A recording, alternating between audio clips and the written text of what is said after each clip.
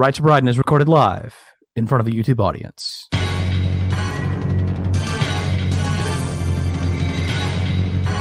Kavanaugh wins. Flawless victory. Spicky and I really should be the first people you turn to. Anytime there's a big event, you turn to us first. We'll sort you out. We'll tell you exactly what to think. Don't go out there and think anything on your own. That would be dangerous. Traffic has a new Supreme Court justice this morning. Brett Kavanaugh was sworn in overnight, ending an epic and bitter battle.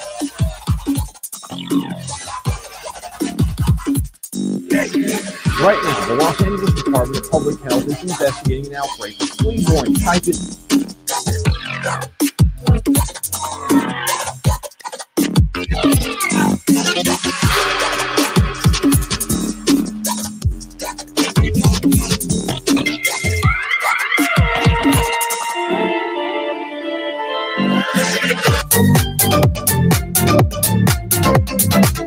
No, 19th Amendment repeal. You're listening to America's Journalist.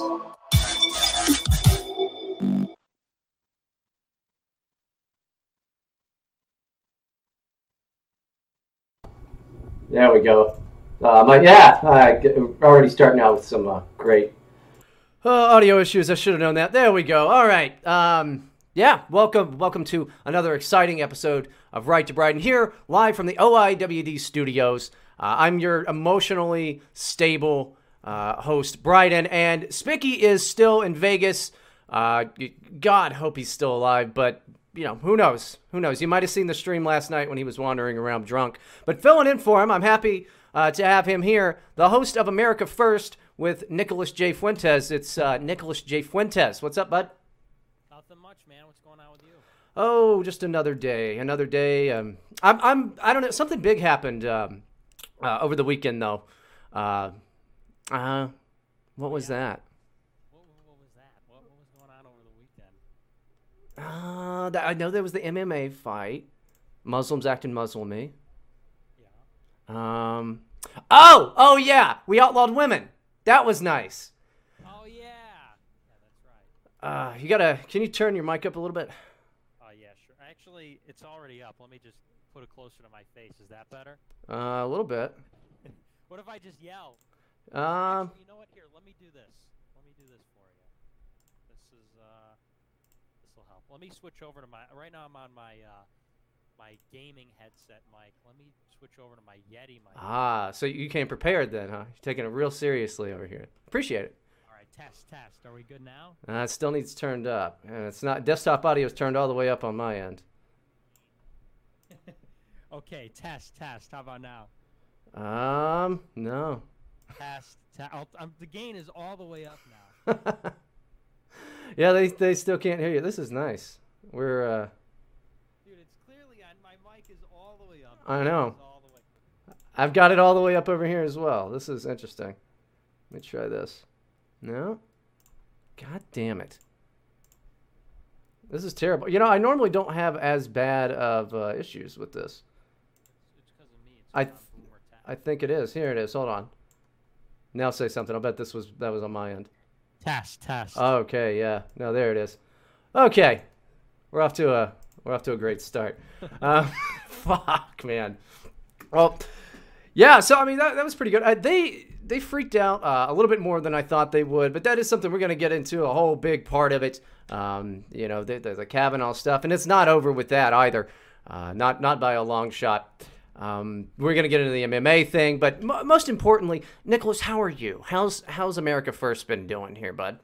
Well, I'm doing well. America First has been going strong. We're entering. How long has it been? Honestly, it's been now a little bit over a year since I've been doing it independently, so about a year and a half altogether.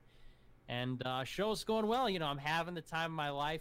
Honestly, at this point, I've entered into my end game, basically. You may have seen I got kicked off of, I didn't get kicked off, but Streamlabs shut down my credit card donations because Stripe is their payment processor. So Stripe pressured them to shut it down or whatever. And so now after that happened, I said to myself, basically it's only a matter of time now. And it always was, but now kind of more so. it's now only a matter of time before Nick gets completely deplatformed, and so I'm just preparing to go off into the woods. the true Anprim way. That's fucked. When did Stripe shut your shit down? It was actually last month. It was actually the beginning of September, and I didn't even notice it happened until like 3 weeks in, and then I emailed them and I was like, "What's going on, big guy?" And they were like, "Yeah, we actually can't tell you, but the payment processor shut you down." And I was like, "Oh, well, you know who that is." So, good lord, dude. Stripe is pretty infamous for that, though. They've been doing that to pretty much everybody. yeah, and they're not even like, some of these websites are decent in terms of you learn the rules, you play by the rules, you don't really have a big problem. There are some that are still like that, but Stripe is just like ruthless. They went after, who was the latest one they went after? Gab, and they took out maker support, and so they're, I think, one of the worst out of all of them. I'm mad at this again. Hold on, let me see if that fixed. I really do blame you, Nick. I mean, you're pretty bad at having just fucking terrible audio issues, and it's nothing but an issue from the moment you joined the Google Hangouts call. Boomer tech. That's fucking amazing. It's contagious. Oh man. Okay, now these people are also. This is why I mute. This is why I don't look at the chat, guys. Is because some people are saying it's fine, some people are saying that it's not fine. And that means nothing to, most of the people that listen to it, on their car ride to or from work, because everybody who listens to this show has a job. You're going to have to get a fucking job, Nick. What are you going to do? Yeah, I'm not prepared for that. I've been living the neat life for a long time, and I've got a few options, that I've been planning on, thinking about doing a trade maybe, but yeah, I'm not looking forward to it because now I get to just fuck around and I make money and it's epic. But pretty soon, gonna have to, break my back, work my fingers to the bone. Well, what can your resume even say? You can't put on a resume. It's like podcast, racist podcaster. References is fucking SPLC. They're listening. Put my profile from Canary Mission on there. Oh man. Yeah, a racist, anti-Semitic bigot. That'll be my my resume. You fit in perfect at like Amazon customer support then. Yeah. Oh yeah. Yeah, you're right. Perfect. Yeah, I don't know what I'm gonna do. Maybe I'll build cabinets. I've been really thinking about building cabinets. Building cabinets? Or being a carpenter. Like Jesus was. Yeah. Okay. But I don't. Then I swear to God, I was driving home from the gym and I was like, maybe I'll be a carpenter. But then I honest to God, I was like, but then I'll get all kinds of splinters. I imagine that's a big problem. So I think they wear gloves, man. So no splinters for me. Maybe I'll do something else. I was gonna build cabinets. That's what I was gonna do with my life. And then it was tiny pieces of wood. Stop me. You could be the best cabinetier that's ever existed. Yeah. It was gonna be over for you cabinet makers, but I just when they get under your skin like that, and I really don't like the splinters. So we're gonna have to do something else. Maybe, I don't know, well, something non-wood. Maybe I'll work with metal instead. Metal has splinters too, man. No, it doesn't. You've never had a metal splinter? Does that really happen? That's a thing, man. I've never heard of that. Yeah, because it'll metal, depending on the type of metal. I'm sure I'm not a metallologist or whatever they're called, right? But it's it'll get little pieces will shave off. You can get a tiny little metal splinter. You gotta get it out with the tweezers. It's terrible. All right, well, I'm just gonna live in VR then. I'm just gonna buy a VR headset and just be done with it then. No, can't take the occupational hazard, so I just gotta fuck off to Minecraft VR. Yeah, it was like, I wanted to help save America and really get people informed and involved, but I might have to get a job, so I was like, fuck that, and just started playing Minecraft. I couldn't hack it, but well, my dream is to become like a Yoda type character, and just be because I feel like I've I'm the young guy, and a lot of talent. That's what everybody says. But now what has to happen is I have to burn out in a very dramatic fashion and just disappear for a while, and then 50 years in the future, I tell this story all the time on my show, you'll have the next young punk, the next great talent come along, and he'll be looking for guidance. And all the rest of the people will be like, oh, there's one person that you've got to see. There's only one man who knows, who can train you and show you the way. He didn't make it, but he was the best. And they'll go into the mountains or, some really far out remote location and find me. In Minecraft. And first I'll have to travel to the bottom of the ocean in Minecraft to an obsidian lair.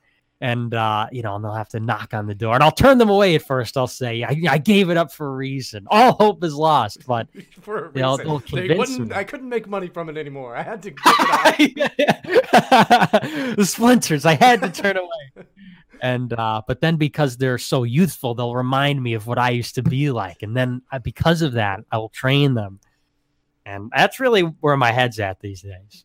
Now, let me hit you with this. In this Yoda Minecraft fantasy of podcasting, do you have a girlfriend at that point? No. We're so past that. We're so beyond that. People ask me that sometimes. Normies do, because they still are interested in that kind of thing. And I just laugh. I had a guy interviewing me for something like February, and he's like, so do you have a girlfriend or something? And it caught me off guard. I was like, that's so not important. We're talking about the future of our people, Europa. That's what I'm married to. Oh, man. Yeah, no, GF. I'm over it with the fucking women. I'm gonna have kids, but in that scenario, I'd be done with the women. So okay, hold on, because I've got a couple questions before we get to the actual rest of this, because I'm a curious guy now. Yes. You said you're done with the women, but you're gonna have kids, and in that scenario, no woman is in the picture. Have you impregnated her and then left, or is this an artificial womb situation? Oh no, I mean like right now, what I'd like to do is have kids, but in that scenario, I just wouldn't. And my spiritual successor would be like that next generation that seeks me out. As long as I have that kind of a legacy, but I'm really just keeping focused on male heir. Whenever I think about going on a date with a woman and I, cringe and get angry, I think male heir, male heir, male heir. Do it for the male heir. Oh, it's gonna be sad when you end up having a daughter.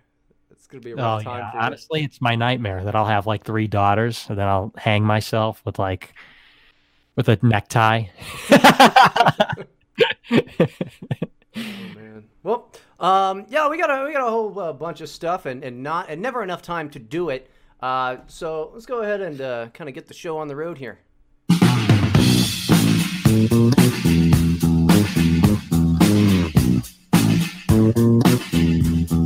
Live from Ohio in the OIWD studios, recovering from Xanax and stealing Rush Limbaugh's Oxycontins, it's Right to Brian. That really is my favorite one. No offense to anybody else that's made bumpers and stuff for the show, but that one's the newest and my favorite one, because I am a huge Rush fan. We do have a lot in common. I mean, we both love Oxycontins, but don't take them anymore. So I don't think this Kavanaugh stuff is anywhere close to over. Yes, he's confirmed, but we know they're going to try to impeach him if they do. The Democrats actually do get the House and the Senate, or any, they're just, that's going to be their thing going forward until they find something new. But what's more interesting about it is Chrissy Blasey now saying, I'm not going to pursue any of this any further. You've got this evidence now that I guess it's not technically evidence, because where did it come from, Nick? It was one of Chrissy Blasey's witnesses or whatever is saying, I was pressured to change my statement. That's fucking illegal as hell. The American Bar Association's reevaluating Kavanaugh's high rating. That's just great. I guess you can't trust that organization anymore. And then the protests. The protests were always going to happen. I mean, they could have seriously put, Maxine Waters on the Supreme Court, and they probably would have found a reason to get mad at that. I think that's where these people are at. You know, it could have been any moderate. This guy, Kavanaugh's not even like, I don't think he's ever fucking killed anybody. You know, that's the thing. But what do you think here, Nick? This story can't be over. Does it stay in the mainstream media? I mean, what's your initial take from this? Because I think that they're just going to keep attacking him. My take is that this will, at least in the short term, fade away. But you got to remember that once the Democrats, well, I shouldn't say once, if the Democrats take the House, everything's back on the table. Trump's tax returns, the Russia probe, Kavanaugh, it's all on the table. Impeachment for both of them. And so to me, I'm thinking more medium to long term when this could precipitate some kind of a constitutional crisis. I think a lot of people have said that where, you know, for example, what if the left just ignores a ruling where he's the swing vote because they say he's illegitimate? I mean, you know, and they treat him in a de facto way as though he's not a legitimate justice and therefore the rulings are not legitimate. And then you've got a real problem on your hands. Or beyond that, what happens if the House wants to impeach Trump and then impeaches Kavanaugh? It's a lot to think about. And I generally agree that this is nowhere from over or nowhere close to being over. But I think at least for the short term, they're going to find something else. I'm wondering what that something else is going to be, because I'm hoping that it's just self-immolation and cannibalization. I mean, they have to blame someone for this. I think Avenatti is shot. They're going to eat that guy alive. They're really blaming him. And honestly, it had a lot to do with him, I think, with the just way out of fucking left field. We're going to, he's a gang rapist. He went from drunken groper to like an organized, aggressive brothel leader of sorts. I mean, what an amazing criminal to do all that in high school. But they've got to do that. And then I'm curious how, because Feinstein, she's kind of on the edge as well. Apparently, the polls internally are not as far apart between her and her opponent, Kevin De Leon. So I'm really hoping that it blows up in both of their faces. They really focus more on whose fucking fault this is, because these protesters are going to be mad at somebody. Yeah, a lot of them are paid, and they all have those black and white neat signs, which I don't think is necessarily that far-fetched. You can overnight stuff and get it printed, but it's you know, I could see the debates really turning towards a lot of the yelling at what are the Democrats doing, and then that turns into an anti-establishment thing on their end, which is great. I don't think that any of these more progressive types can, really do too terribly much.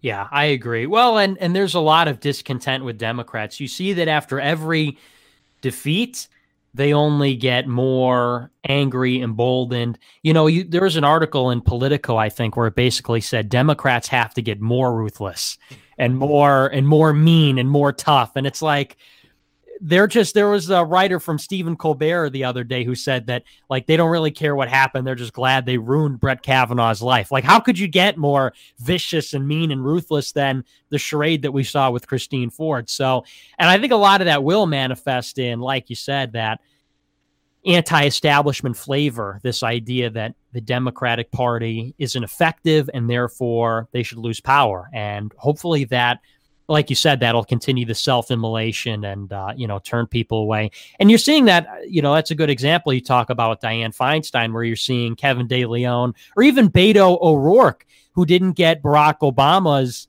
nod when he endorsed, I think, 11 candidates in Texas and didn't endorse Beto O'Rourke. And I think you're seeing that across the board, there's just this confusion. There's this rebellion. There is just a general destruction of the Democratic Party. And it's funny because people say that about the GOP. People say that, like, Trump is blowing up the GOP and it's this shit show and whatever. But actually, if you've been paying attention and you've been looking at the facts, the opposite has happened. Look at what we just resolved with Kavanaugh. We had everybody from Jewish Brett Stevens to Ben Shapiro to Eric Erickson, all the way to Ann Coulter and Pat Buchanan and V. Dare, all united behind Brett Kavanaugh. And on the Democratic side, it's, completely the opposite. So I think it's looking up for us, and right before the midterms too. So very exciting. Big win in many ways. Eric Anderson was a surprising tweet for me. Is one of the original Never Trumpers. I'm going to vote for Trump in 2020 now. If we've got that guy, if we have that piece of shit, this did something amazing to unite all of the GOP. And yeah, Trump did tear down a lot of stuff, but you can't just tear something down and then go, good, I got rid of it. You have to have a foundation for something new. And the Democrats don't seem to have that. You've got a bunch of old people wanting to hang on to power. And then any of the new folks, let's say Cortez actually wins her. I don't think that she's actually going to win because Joe Crowley's still on the ballot there. But let's say she actually wins. She's not going to be able to do anything to this the old Jewish guard of the Democrat Party. That's the new left is way too anti-Israel, and we know how everybody loves Israel on all the sides. I wonder why. I wouldn't look too deeply into it or anything like that. But there's no way any of the new people, even Kevin De Leon, I believe, correct me if I'm wrong, it supports the boycott, divest, and sanction movement against Israel. They're never going to be able to do anything with that. Yeah, well, it really is kind of a shame because there is a yearning for like a real left-wing kind of reaction to this neoliberal system. When you see these young college kids who are mad and they're pissed off and whatever, and maybe they're energized for what's her name, the Puerto Rican girl or whatever. But there really isn't that kind of an outlet for that. Their party is so dominated and controlled by this like neoliberal apparatus that doesn't even represent left-wing politics anymore. It's just like this corporate, like Hillary Clinton was the perfect example of this, where there wasn't anything left-wing about her. She was a neocon. She was somebody who would have bailed out the banks too. She would have been given favors for her cronies, and she would have supported Israel fine. And so there isn't really that kind of legitimate outlet for a real like left-wing reaction to what's gone on in the last 25 years. And the people that have risen up, like you say, are just, they're not viable. That's the easiest way to summarize it is it's not viable. It's that ugly Puerto Rican, that horse face. And she's just dumb. She's just not smart enough. All these people like Mike Cernovich and Scott Adams think like, she's brilliant like Trump. And, she's a master persuader or something. Like, no, she's just a young retard on Twitter who has captured like this white girl homosexual vernacular. And so they think she's cool, but she's just, she changed her position on Israel. She fell right in line with the system. And so you're right. And the Democratic Party is old. It's Chuck Schumer. It's Dianne Feinstein. It's Nancy Pelosi. And that's why they're having such a hard time finding somebody in 2020, because there's no new energy. There's no lifeblood in there. And so that's going to spell some real trouble for them in the long term. That's what keeps me optimistic, generally speaking, is that the Democratic Party, they're trying to just kind of like skip over until after the demographic apocalypse, but this transition period, which is so vital, that's showing that they're kind of like collapsing before they cross the finish line. If the finish line is making it so that all the people in the country are black or brown, so they vote Democrat, they're just completely collapsing before they get there. And they're crawling, and it's kind of a race against time to see, will they be able to hold out just long enough before Texas goes blue and so on, or are we going to be able to make a big enough difference with blacks or whatever Kanye is doing to? I was going to say that's a Kanye West job. That's all Kanye. We can't. Black people don't like Trump anymore. I guess they black males like him again to a certain degree, but that's that one. We're leaving that one up to Kanye. And I mean, I don't know. He's made stranger stuff work. So he really upped the popularity of Daft Punk back in the day. So, he can do anything. He can do anything he wants. I do think, though, that even just with the general public, I hate when people talk about politics as if they're somehow like outside of it and like, oh, we're these people out in the Midwest or these people, that people or whatever. And it's like, faggot, you got a podcast, all right? Even the fucking assholes on CNN are reaching more people, right? But so you're not outside of it, but just general apolitical individuals, because I kind of hate saying normies. I am trusting that they saw the Kavanaugh situation and then the reaction by people that, frankly, I'd imagine scare, old ladies and what have you. Their reaction to that has, if you're an independent or whatever, I would think if you're going to vote at all, you might say, well, I don't really like the people that are doing this nonsense. Seems like they're onto this old playbook of we can yell loud enough and all of that and have this sympathetic establishment, but the establishment is not really sympathetic to them anymore. It thinks that they're weird and gross and destructive. I mean, the freakouts that we saw, them banging on the doors and screaming and doxing senators and what are they doing to Cory Gardner's wife, sending her beheading videos and just weird shit like that. I don't think normal ass people are into that. Not everybody follows politics. Not a lot more, I guess, do than pre 2016. But anybody who's just I want to watch the game and have a six pack and then have missionary position sex with my wife and hope that my son, who's 16, doesn't hate me enough that day as he has a hormonal rage, so that I can, go back to the factory that Donald Trump got reopened. Those are the people that I think saw this and might even just become a little more political than they were. And I'm not really sure that that's a great thing. We don't really win when people come out to vote. We win on the otherwise, and let's not pretend that we don't. Yeah, I generally agree with you that whenever these kinds of things happen, I think we benefit because if you look at the people that were in favor of Christine Ford, it's not like these are your average leftists where it's like Jon Stewart and and Barack Obama, and there's this air of this. It's just common sense. Gays are going to get married. Get used to it. That kind of thinking. It was crazy.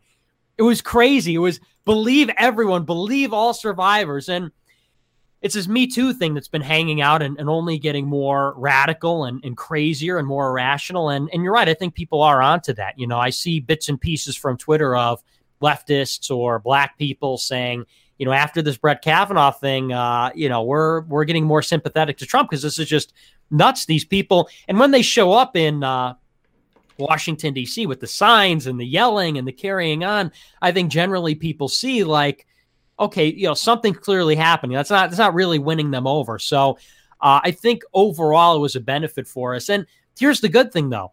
You're right that it doesn't tend to help us when people go out and vote because the people that are typically not voting are people that are Democrats, particularly in midterms. Republicans and the old people and white people are pretty reliable. Introducing new people to regular voting is going to be non-whites. It's going to be young people. And, those aren't really our strong demographics. But I will say this.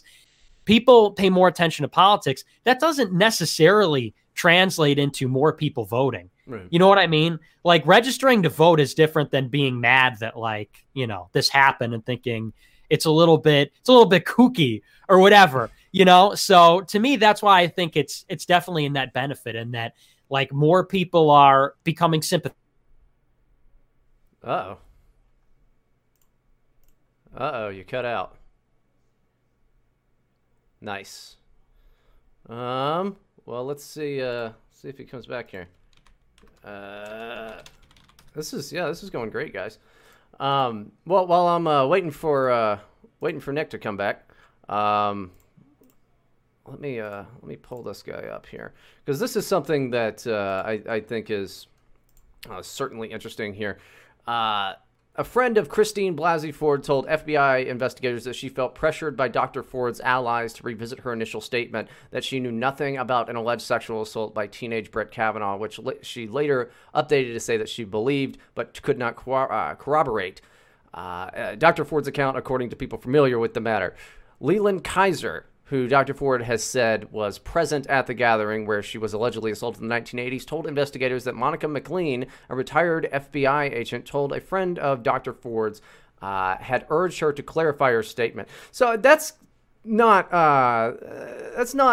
intimidating. Maybe, it's a former FBI agent, but it's still the FBI. It's still the FBI kind of getting you there. I wonder if he knows. Oh, well. We'll see. So I wonder about that. I am kind of, I guess, cynical on this. I don't think that anything's really going to happen with it, but it is absolutely against the law. It's apparently against 18 U.S. Code 1512. It could amount to actually witness tampering. You can't fucking do that. But then we've got also the politicization of the American Bar Association, because the leader, the king of the bar, sent that letter saying, he can't be confirmed. It's just not a good thing.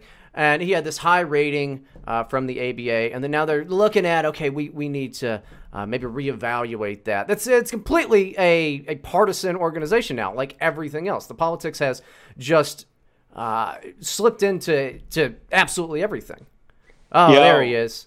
Yeah, sorry, my computer crashed, so nice. I'm gonna be on my I'm gonna be on my phone for probably like 3 or 4 minutes while I get my computer booted up again. Sorry about that.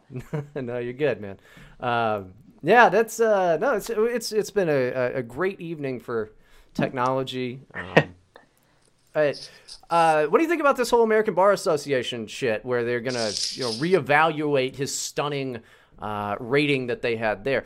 That just means that the ABA now is a totally partisan organization, just like everything else. And I guess in a way, that's what I meant with I don't want more people involved in politics. I don't want. They always sort of were, obviously, since they're the bar association.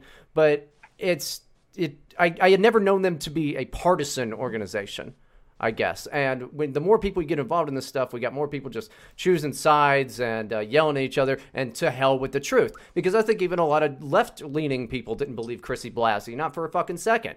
And they still ran with it because it was politically advantageous. Yeah, it's pretty shameful, because we saw that with Yale. I think it was the Yale president came out and said something to that effect, and the Bar Association. And it just goes to show that this kind of like middle of the road, nonpartisan doesn't exist anymore. And he had like Jordan Peterson and the Weinstein brothers saying, well, he should have just stepped down, and that would have really made a powerful statement about the dangers of the division in America.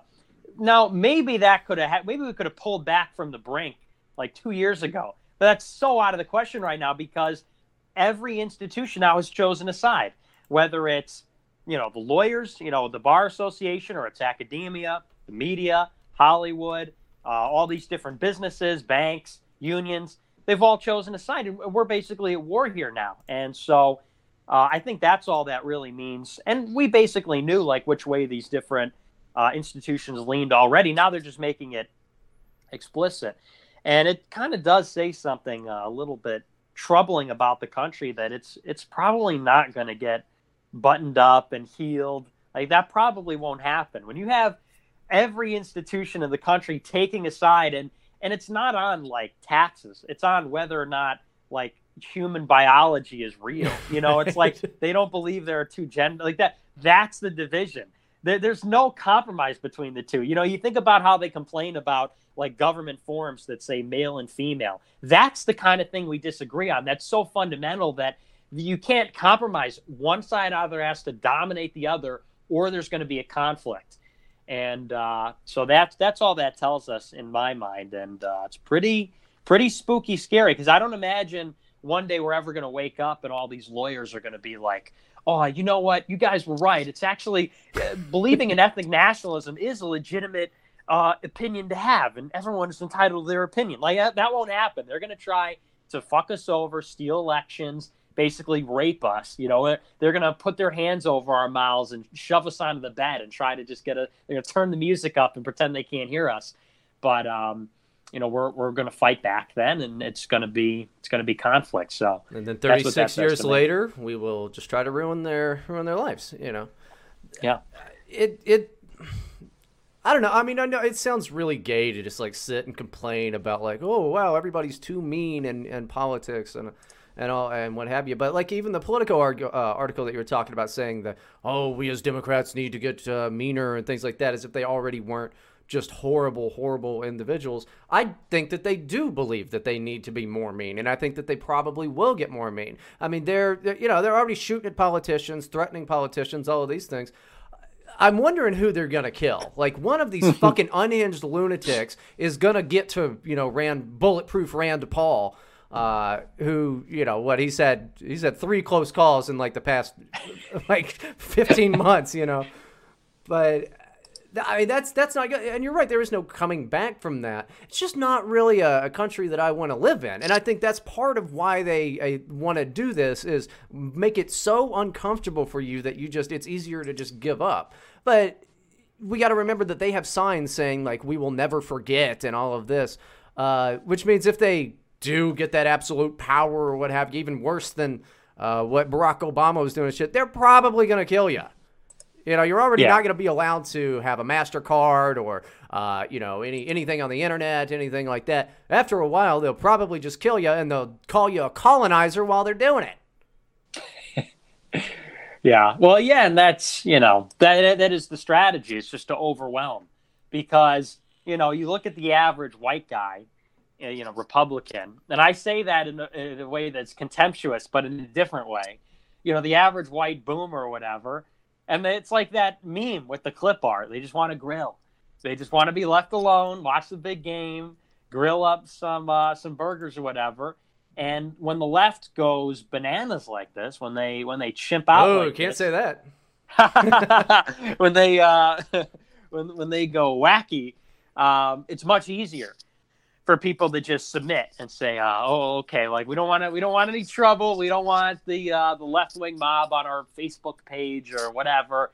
We're just going to submit and be left alone. And but you're right. I mean, eventually it is going to turn around, and that's not going to be an option anymore. It won't be an option to just hunker down and pretend it doesn't exist and say the right thing and try to be politically correct. And that's where acceleration comes in, is getting people to acknowledge that and realize that. And the sooner the better, because that's the thing. Once people begin to realize that they're not going to leave you alone, it'll be too late.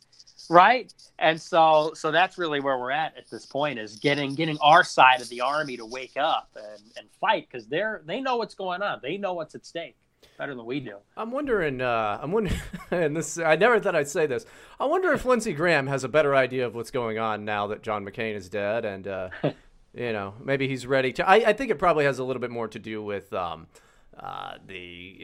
McCain's dead, so he doesn't feel bad about disappointing his friend or whatever, and he realizes, okay, if I have any chance of having a career anymore, I've got to attach myself to Trump. People seem to really love Trump. So I think he's kind of an advantageous fella in that regard, but he's still giving people fist bumps that explode on the Senate floor. He's, walking around adjusting his tie while whores are yelling at him. I mean, it's pretty baller stuff. I got to say, Lindsey Graham needs a cool nickname. I just don't know what.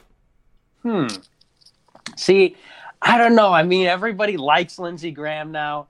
He's still a piece of shit. I don't like him. He's still a piece of shit. Yeah, that's the thing. I mean, to me, everybody's like, I thought it was cool. I thought it was funny, and you had the picture of him adjusting his tie or whatever. But he's still a fucking gay neocon. Yeah. Everybody seems to have forgotten he was John McCain's jerk off buddy, and he wanted a war in every country, and then he said a cool speech, and everybody's like, oh yeah, based Lindsey Graham, and I'm sitting over here okay, yeah, epic, but the guy's a warmongering faggot. So yeah, or he's can I say that on here? Yeah. You can say anything but N's or K's, and I know you don't say those anyway. Oh damn it! I gotta really self-censor. Yeah, yeah. No, anything else is fine, but.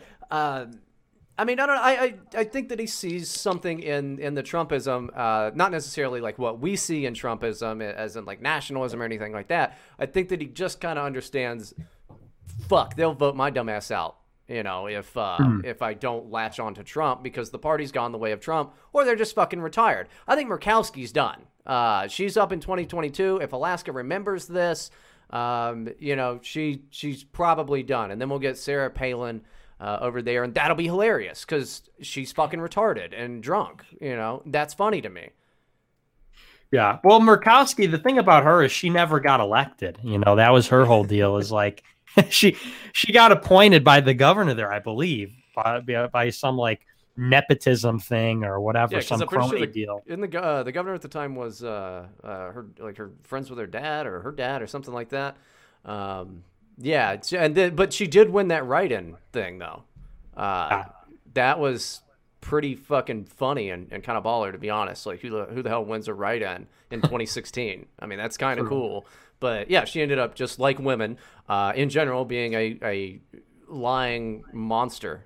I think she might be done, though. I think anybody. But 2022 so far away, people may not remember this, because as big of a fit as everybody's throwing now about Kavanaugh, most of the people that were at this protest didn't even know who was already on the fucking court.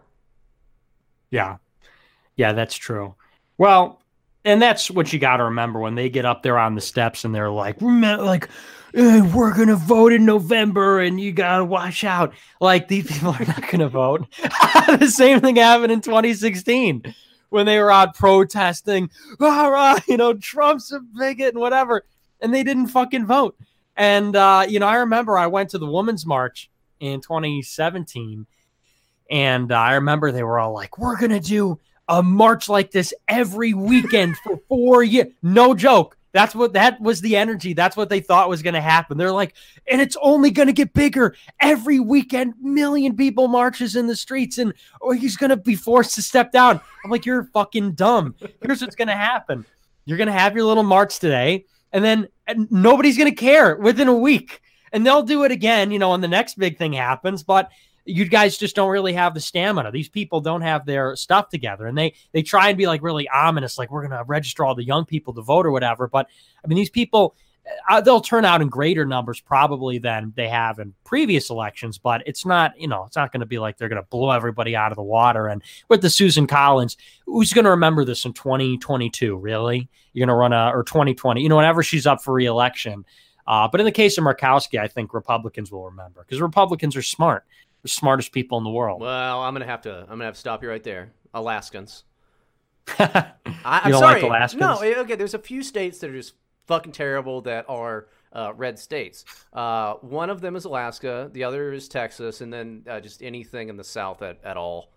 Yeah, I have to disagree with you. And that's only because I might run for office in the future. I think people in Texas and the South are the smartest, best people in the world. They're the most American among us. Hey, they may be the most patriotic. That's fine. I can say that. But no, if you live in Alaska, like, what do you know? What you can tell me about snow?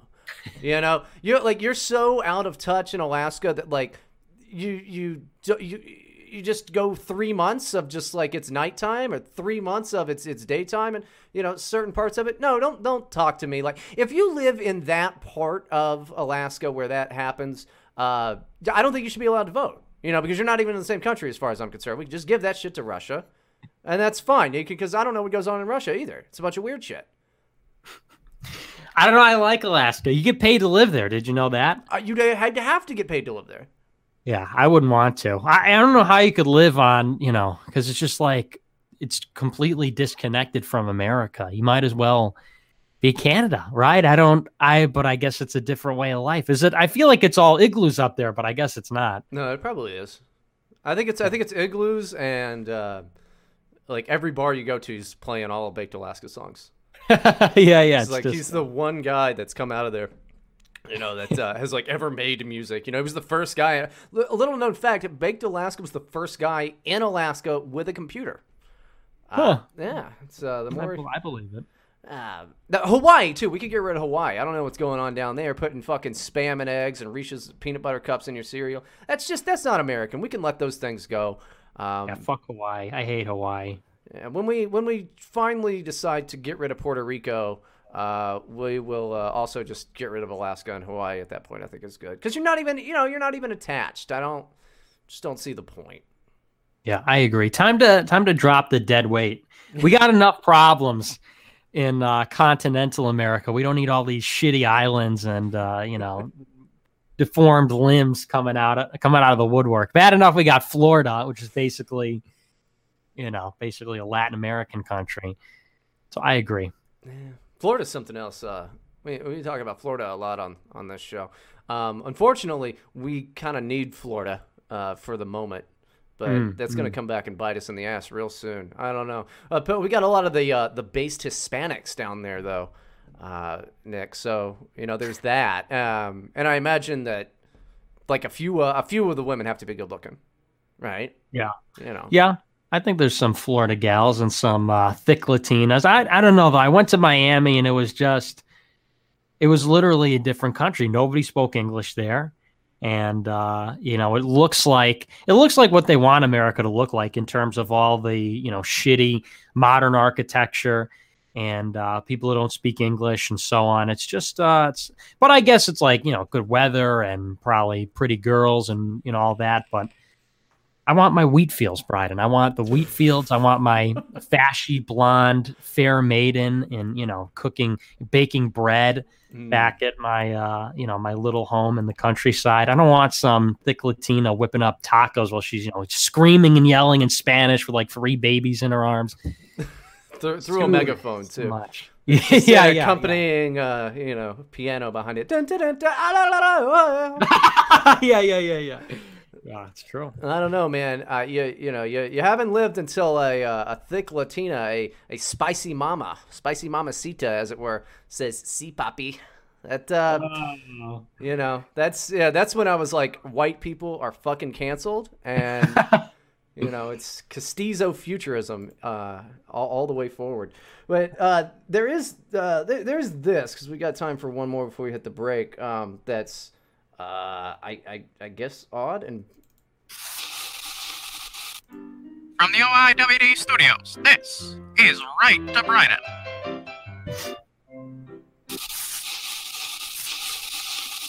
Downtown LA hit with outbreak of flea-borne typhus.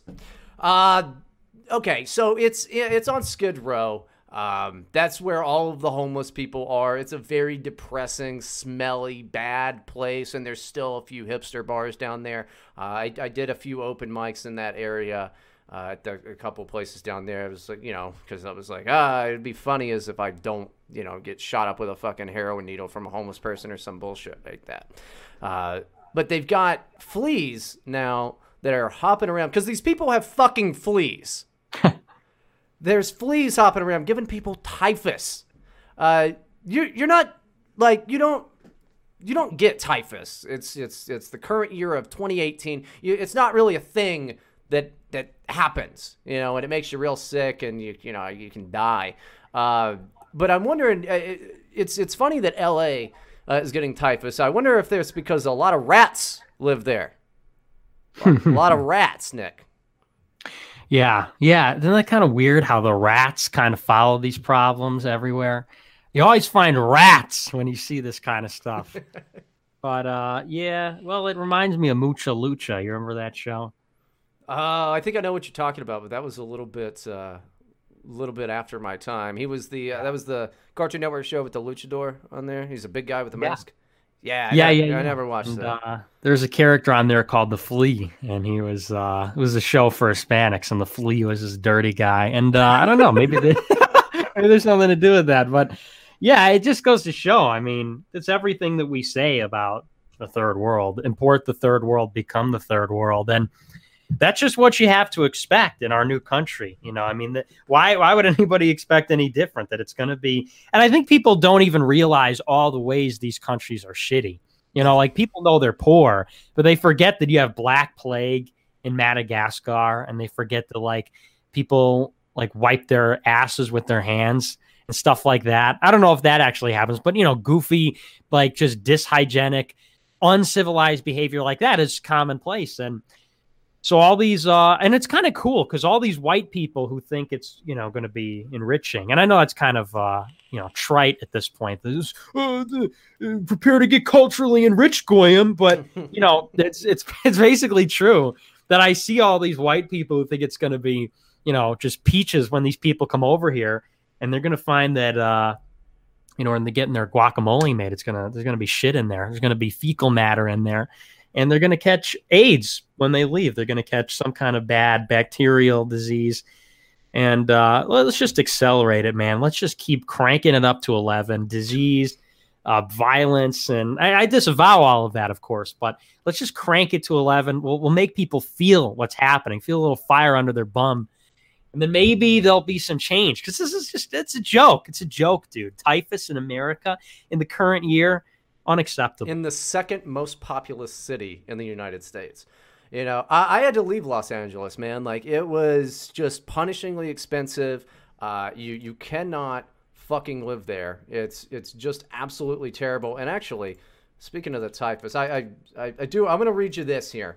So you can vote by mail in California, and they send out these candidate statement things, and they, there's a pro and a con to every ballot measure and all of that, and it's written by these people. And my guy, John H. Cox, he's the Republican, he's running for governor of California.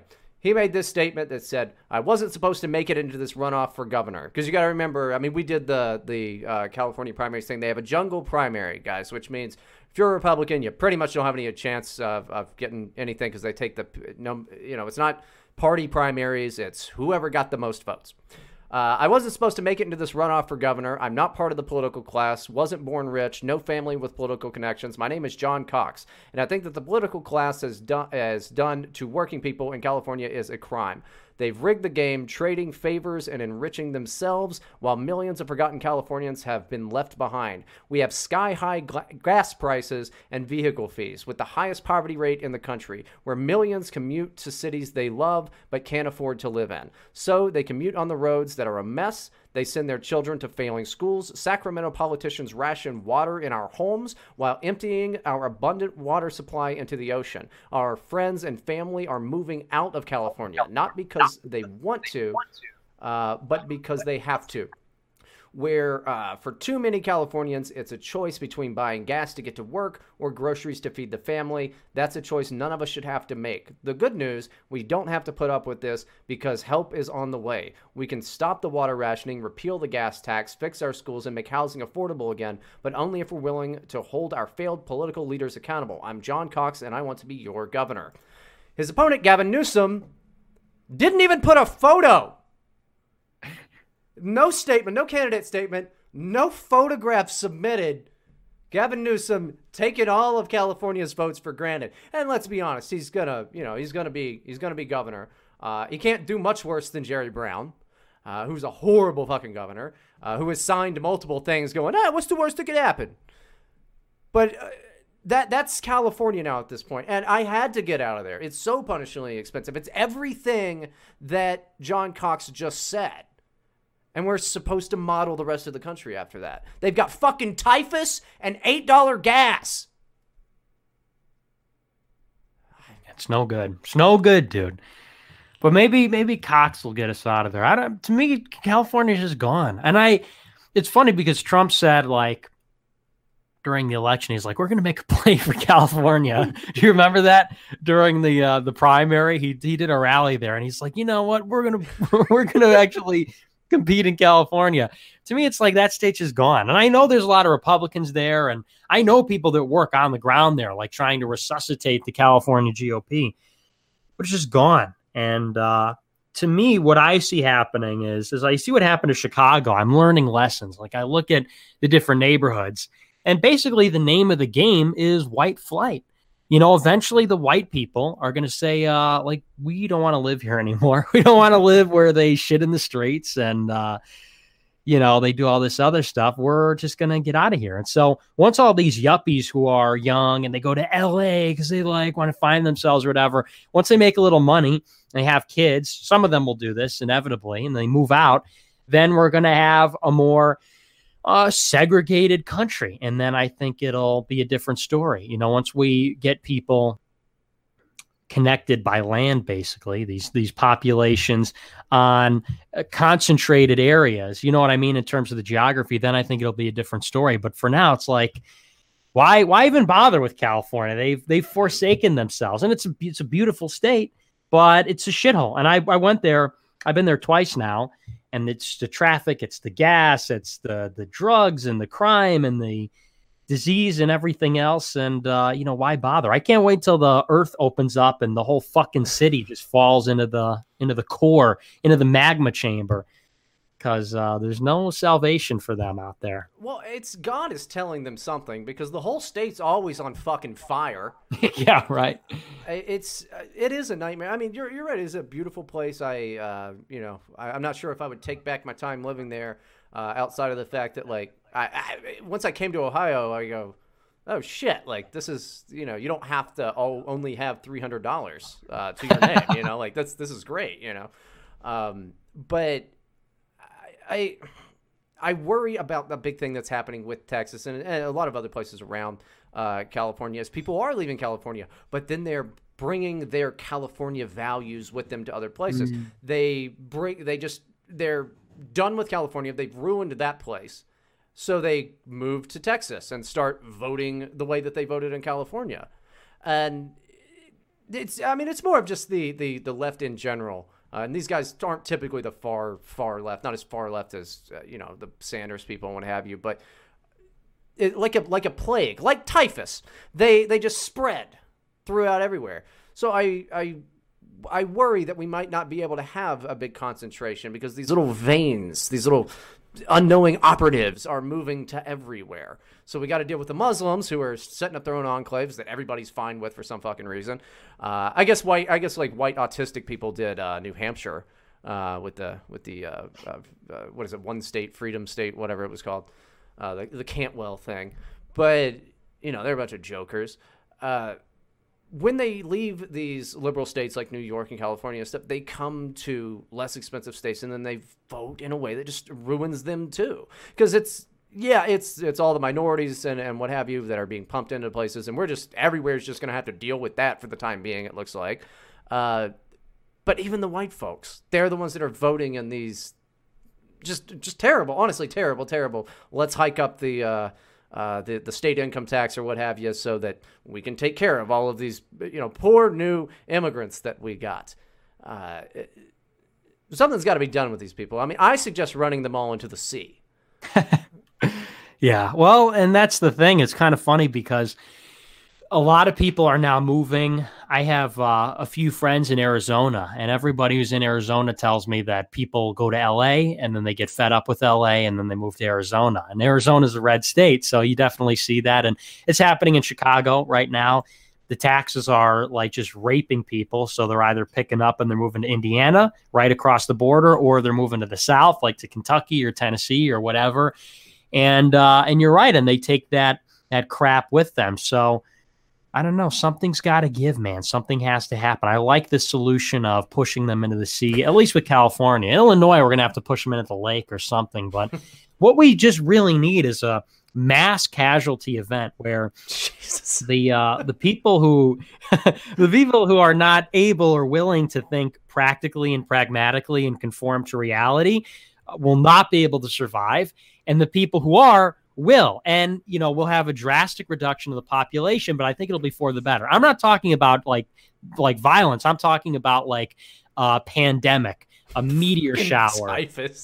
Yeah. Honestly, just some kind of general collapse of the supply lines brought about by an EMP or solar flare, something like that, because think about it. Most people would have been killed off if it weren't for the fact that people are just supported by everything all the time. Like no matter what mistake you make, you're still able to be alive, basically. Back in the day, if you weren't smart, you would die. You would get in an accident or whatever, and weak people would die. Like if they're just composition was weak, like they succumbed to pneumonia when they were like a child.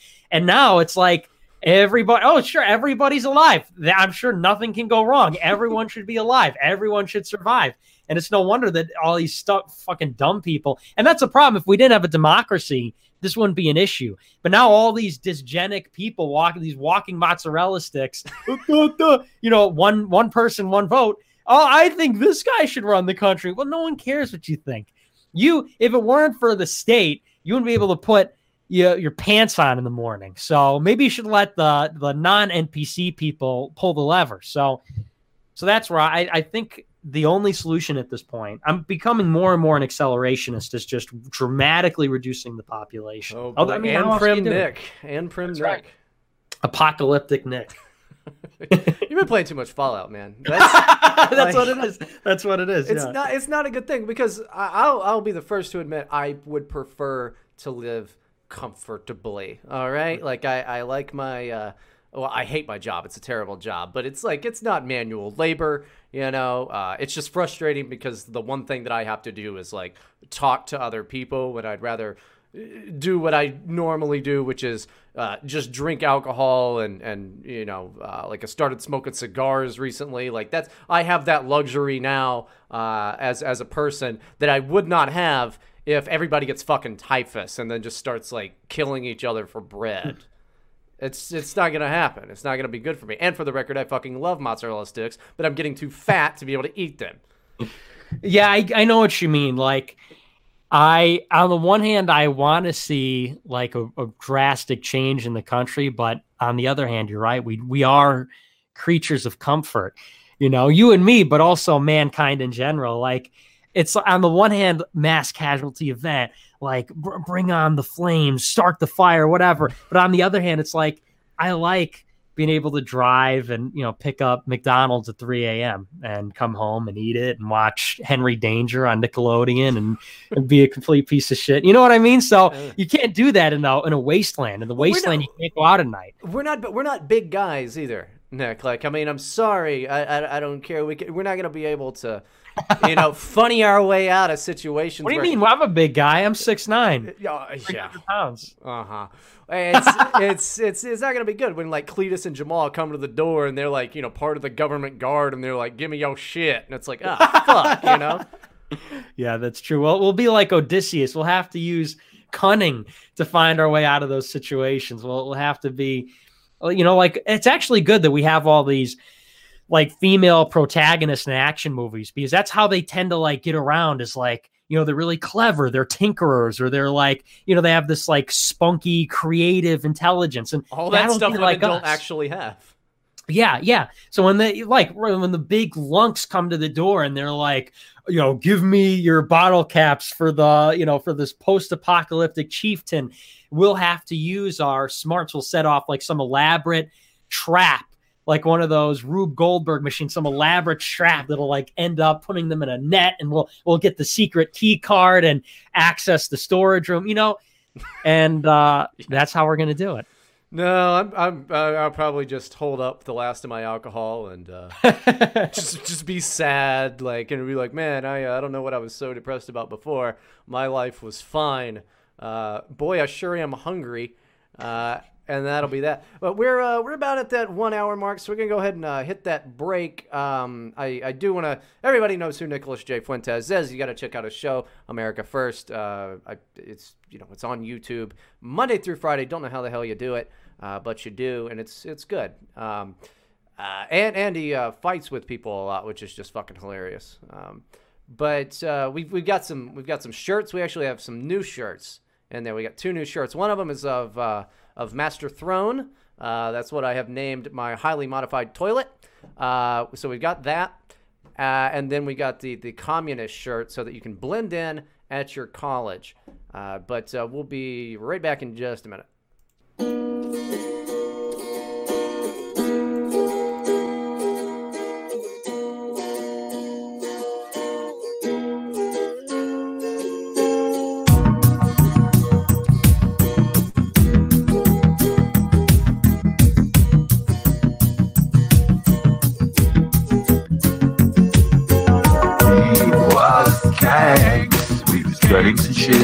Gangs and shit, we was gangs.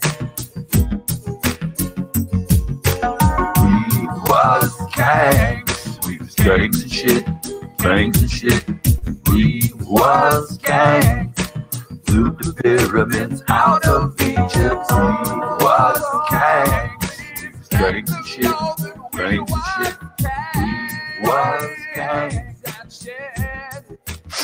We was gangs.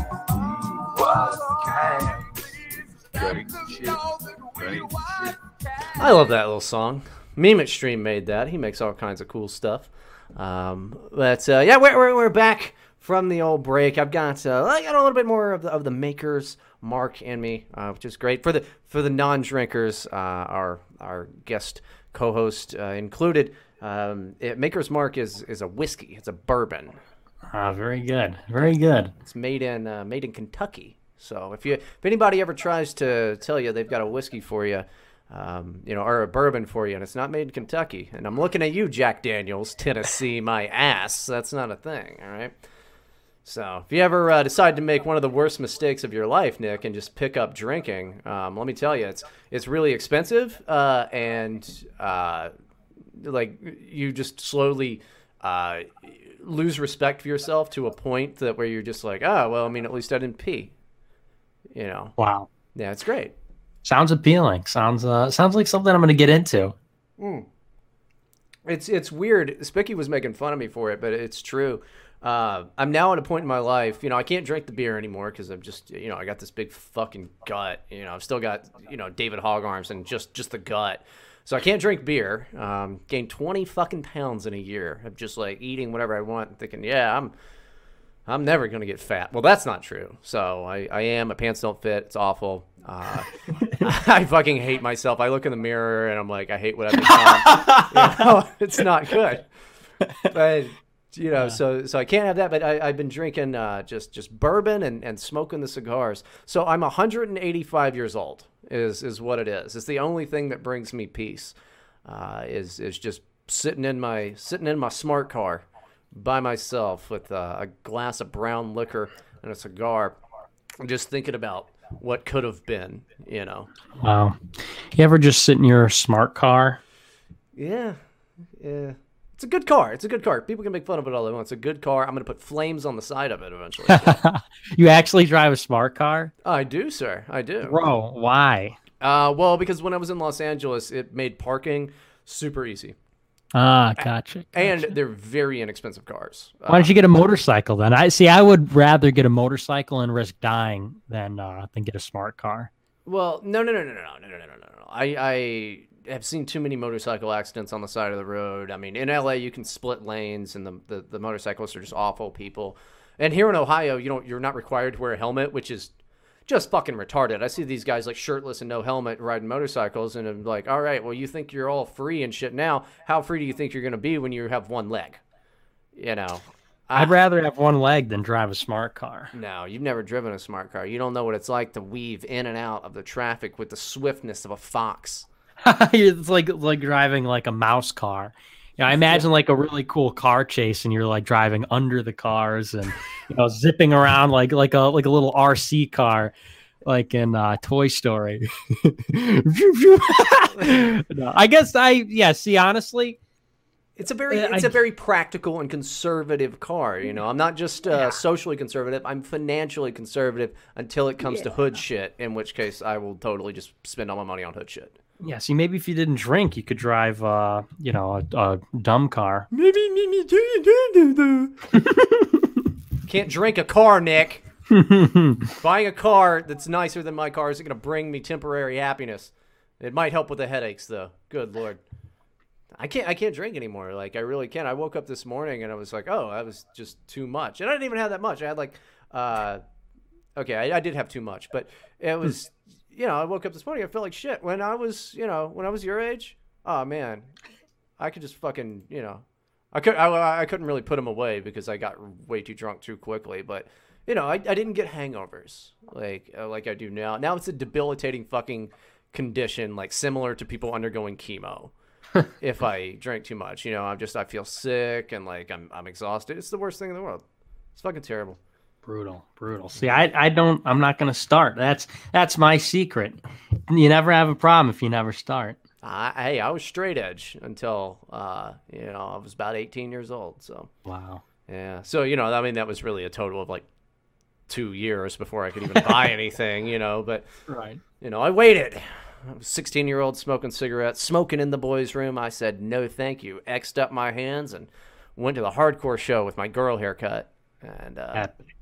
Yeah, it was good. I used to be a real cool guy, Nick. So this was weird, and I think we can. I don't know. Do you watch MMA at all? Because I really don't. No. Spicky does. Spicky was actually at this fight last night. People might have heard about it by now. Khabib, I guess his real name is Habib. I don't know what his last name is. I cannot pronounce this, but I'll try. It's Khabib Nurmagomedov. That's probably how it's pronounced. So good old Nurmy decided, okay, I just kicked the shit out of Conor McGregor. Rather than winning gracefully, I'm going to toss my mouthpiece at one of Conor McGregor's trainers or what have you, and then I'm going to leap over the cage and start beating the shit out of him. Now, not one to be outdone, Khabib Nurmagomedov's guys decide, okay, we're going to jump in there and beat the shit out of Conor. Now, he's a Russian, but he's one of these Muslim Russians. He has the biggest ears I've ever seen on a human being in my entire life. That's not normally how this shit happens. Normally, they have the fight, they'll shake hands, or like it's a big deal if they don't, hit the gloves or whatever afterwards, and it's like, oh, okay, This looked like it was some bullshit out of WWF. It was beyond frightening for me, since I knew that Spicky was at that event. There were fights outside of the hotel, all of this nonsense. Allegedly, some person was stabbed. That's just what Spicky had heard. So I was worried for my buddy, like real worried that he was, because, he was all drunk, and I know he likes to rumble and all that anyway. So it's like, well, I hope he doesn't go and get in a fight. But he's wearing a Conor McGregor shirt. This was totally, if you go and look on Twitter, brought up to be a race thing. Now, never mind that Khabib Gorbachev is a fucking Russian. He's a Muslim. And he's some type of brown. I don't know what he is, but he's a Russian fella, I think. Isn't he Russian? He's something. He's a Dagestani. He's from the North Caucasus. So, yeah, they because, you've got Conor, who talks all kinds of shit, and I guess he insulted Islam, which you can't fucking do, because otherwise they do this shit. But it's been brought up really as this big race thing. You're seeing blacks and just non-white individuals in general on Twitter saying he got what he deserved. He got what he deserved. That's not what you do. Like, it's just not. Like, if it would have been like, oh, he beat the shit out of Conor, I would have gone, good for him. That sucks. Because I like the Conor McGregor fellow, a lot more than I like this other guy. I can't pronounce his name very well. But I know you saw the same thing. I mean, it is racially divided over whether or not this was a good fucking thing. And I think that has to do with the fact that Conor is the king of white people in MMA. I don't know if that's his doing or, what have you. I mean, that it really seems like that because of the Mayweather McGregor fight. People still just think he represents all whites. Yeah. I don't know. I mean, on the one hand, like, I get both sides of the coin where people say, well, Conor McGregor attacked him on that bus or whatever back a month ago or something. And that was wrong too. He threw the dolly through the bus. Yeah. The thing to me, which is dumb, is that now they're going to hold back Habib's money, and they may strip him of the championship belts, and they're both going to get fined out the ass. I think at least Habib will. I don't know if Conor McGregor will. So to me, it's just kind of dumb. It was just dumb for him to do, because a lot of people like Mike Cernovich, who's just become the worst, is out there defending him. Like, oh no, I think he's really tough and blah, blah, blah. But it was just dumb of him to do. And I'll always root for the guy that's not a foreigner. And you know what that means. I mean, I will always root for people are like, oh, well, what this was about was that Habib was a man of faith and Conor McGregor is not. And so that's how it was really a win for us. It's like, nah, he's a foreigner and I didn't want him to win. Now, to me, I care about the fights when there's a larger significance like that. When it was like Logan Paul versus KSI, the racial thing, and that I was amped up for that. That's when it's fun. And the same thing for Mayweather versus Conor McGregor. Now, people said, oh, well, no, Floyd Mayweather's a Trump supporter and McGregor didn't like Trump. Well, it doesn't really matter to me. It's about something greater. And for this fight, I don't really know that was totally there. Because, I mean, Conor McGregor's Irish, and this guy was like a Caucasus guy. So neither of them are really that white to begin with. And it wasn't overtly racial. It wasn't like overtly racial. So to me, I was just like, I don't really care about the outcome, you know? But So. the way that it was handled, you know, on Twitter, again, this is the walking mozzarella sticks, giving their opinions, and it was racial, and I think that has to do with it's been politicized. Like, I can't remember the name of the guy. I did have it queued up, but now I don't anymore. I lost it in the things before we started. But there was the other fellow who, I guess it was like his first fight, and he was like, first of all, I want to give a shout out to Brett Kavanaugh. Way to go, Special K. All that, which is funny. I thought it was funnier when the giant, when the Black Hulk said that his balls were hot, and that's why he took off his shorts. That was more funny to me, but more people seem to latch on to that. It just seems like an outright politicization of what should just be sports, because people didn't look at that fight the same way that, you know, you looked at it, where, okay, I didn't really care. They're both fucking white people. Whatever. But they looked at it as Conor McGregor is the king of white people. You know, he's because he fought Floyd Mayweather and lost, and they just look at him as the leader of the whites in MMA. And they wanted to see him lose because they saw white people losing in that, because it's really all they have. But it's more of that just politicization of fucking sports. It's kneeling in the NFL. It's the same, bullshit. I think the kneeling in the NFL is worse, because that's just an outright disrespect for the anthem and the flag in America. But like, there's no escapism allowed anymore, Nick. Like, some people don't want to fucking mess with this bullshit. They don't care the political affiliation of an athlete. They shouldn't care. No political athlete should have a political affiliation. We should just make it illegal, because they're fucking dumb brutes.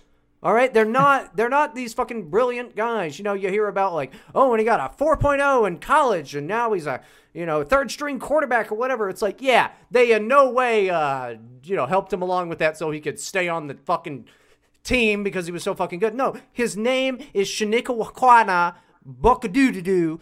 He's a fucking retard. He can barely spell his own fucking name, but goddamn, can he run?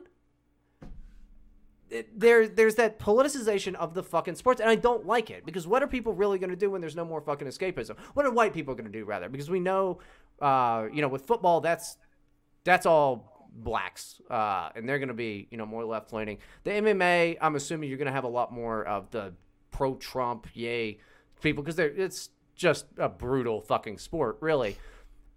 But that's not the way that it should be. I know this sounds tired, but this is just not a country I want to live in. Yeah. It is kind of weird how politics was so present, because it was the black guy with the Trump thing and the Kavanaugh thing. And I don't know, but it kind of used to be like this. It's not like this is totally unprecedented. I mean, I guess horizontally, it's much more present in terms of, I don't think it used to permeate like everything the way it is now. But if you look back at, like, what was the Olympics thing where the two black guys did the Black Power salute at Hitler, and there was the Soviet Union stuff, and even Muhammad Ali, when he was boxing, was about Vietnam, or was about him versus Joe Frazier, was about like uppity black guy versus like a regular black guy, or at least that's how people saw it.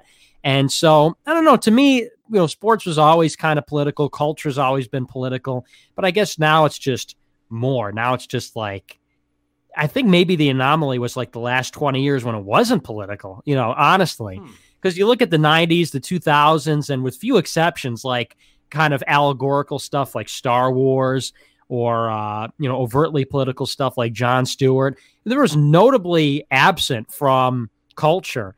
So I guess we're just kind of, it's like the return of history. You know how Fukuyama wrote about the end of history, and for a while it was kind of like that, at least in America, when we had this reprieve from history, and now it's kind of coming charging back, and it's very ugly, and people are like, oh, this is so uncomfortable, like it shouldn't be like this, whatever. But it was like this in the 60s, was like this for a long time. So I don't know if it's unprecedented. I get what you mean. It's kind of annoying. That's a real fair point. Actually, I concede that. That's fair, because Muhammad Ali was kind of a bastard and all of that. But I mean, I guess if we are looking at another 1960s situation, we saw how the 60s ended up being, and it was fucking terrible. I don't have to like it. It can, It's not in recent memory been like this. And again, I just want to be comfortable, and I don't even like sports. Like I kind of like baseball. You know, that's kind of it.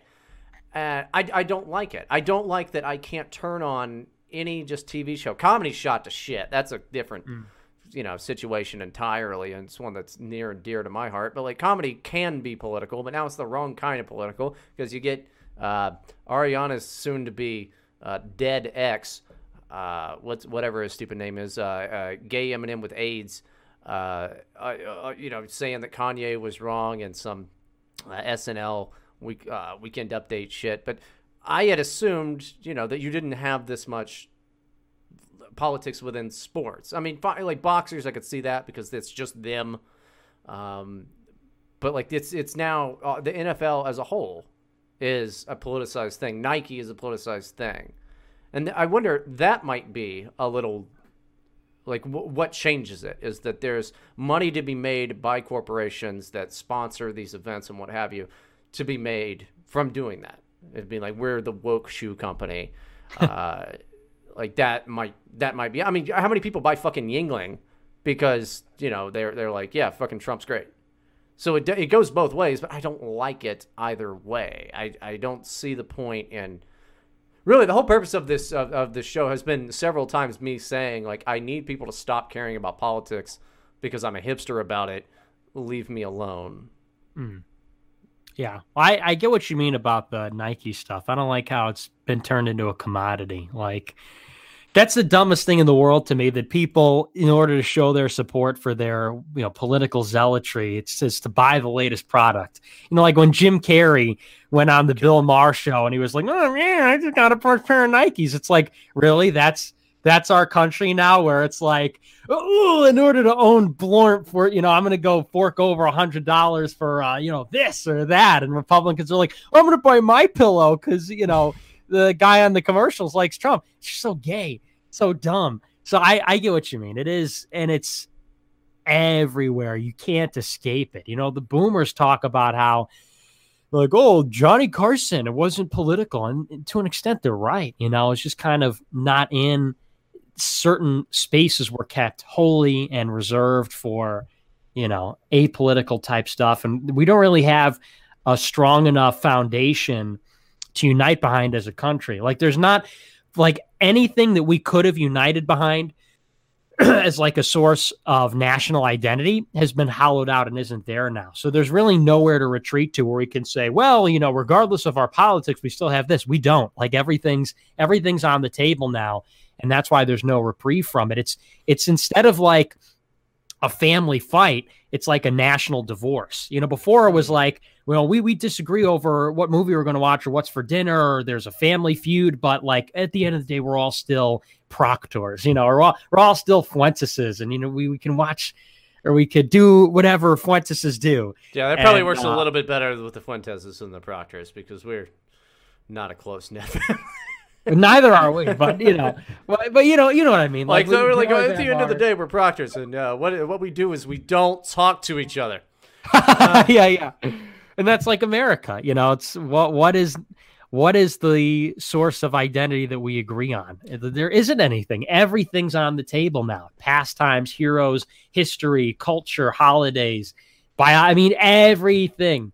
And so it's just a split. Now it's like we've got our shit that like, well, we're all still Republicans or whatever, and the Democrats have theirs. But yeah, that's why it is the way it is, I think. Now, okay, I'm trying to like lift this up now because that was a really fucking depressing thing that you said. No, this isn't going to sound right. We need another 9/11. No, that was the last thing that we all got behind. We all got behind that, and like we were like, fuck brown people. It's like what we as a country did, and the rest of the world was shaking because they were like, just keep your fucking head down. Don't fucking please don't bomb us. Please don't bomb us. Please don't bomb us. And then we just blew up people that had nothing to fucking do with it. But we felt united for a little bit on that. We were like, somebody got to pay for this shit. And then now people don't even, it's we still remember the fucking Holocaust, 360 days a year, but nobody gives a flying fuck about 9/11. But for a little while, I do remember the whole country. And I was a little bastard. You know, I was in 8th grade, so I was a little bastard. I didn't really get what was going on. So I didn't care. So I just, like, would poke my teachers about it and stuff who were, you know, I mean, it was a national tragedy. It was a terrible thing. But, you know, I'm just like, 9/11, 9/11, 9/11. Just a real bastard. Just a real piece of shit. But the people were united. I mean, it's so much so that, like, they almost lynched the Dixie Chicks.